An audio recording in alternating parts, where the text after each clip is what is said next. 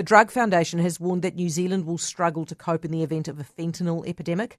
12 people were hospitalised in the Wairarapa over the weekend after overdosing on the opioid, which they believe to be cocaine. Now, this can be very fatal in small doses. Sarah Helm is the Executive Director of the Drug Foundation. Hi, Sarah. Yeah, hello. And we've just had it confirmed by ESR this afternoon that indeed it was fentanyl. Did we not know that? We just suspected it, did we? Oh, no. Well, we conducted testing in my office on Sunday. The High Alert and police and Know Your Stuff and ourselves got together and tested the substance. We used multiple tests, and it was certainly super likely that it was fentanyl. We always send them off for confirmatory testing with ESR, who have more robust scientific technology available. Were you testing it with those little fentanyl testing strips?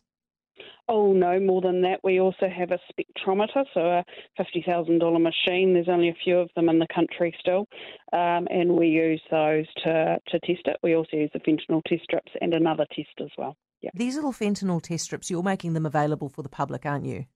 Yeah, and wonderfully we have had those resourced so that we could buy some more. So we ordered a bunch in, 7,000 I think, this morning, so that people are able to test any substance they have themselves for that really dangerous opioid that's causing mass overdose overseas. And where can people get them from, Sarah, if they want to test? I guess, this is for people who are running around with baggies of drugs, eh?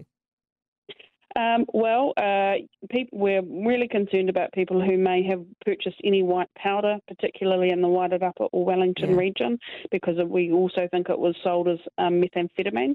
And fentanyl test strips are available from two places: the hemp store online, or from Needle Exchange. Either you can walk in and grab one, or on their online store. The cops on the news last night, I'm pretty sure, said that we have got enough of that. What is the drug that you use to shock people back out of their OD? Naloxone. Look, now, we don't. I'm sure that the police said that there is enough of it. Do you reckon we don't have enough of it?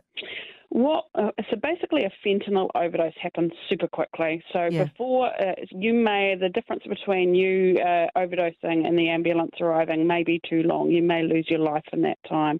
So overseas what they've done is equipped people who use drugs, first responders, everybody with naloxone.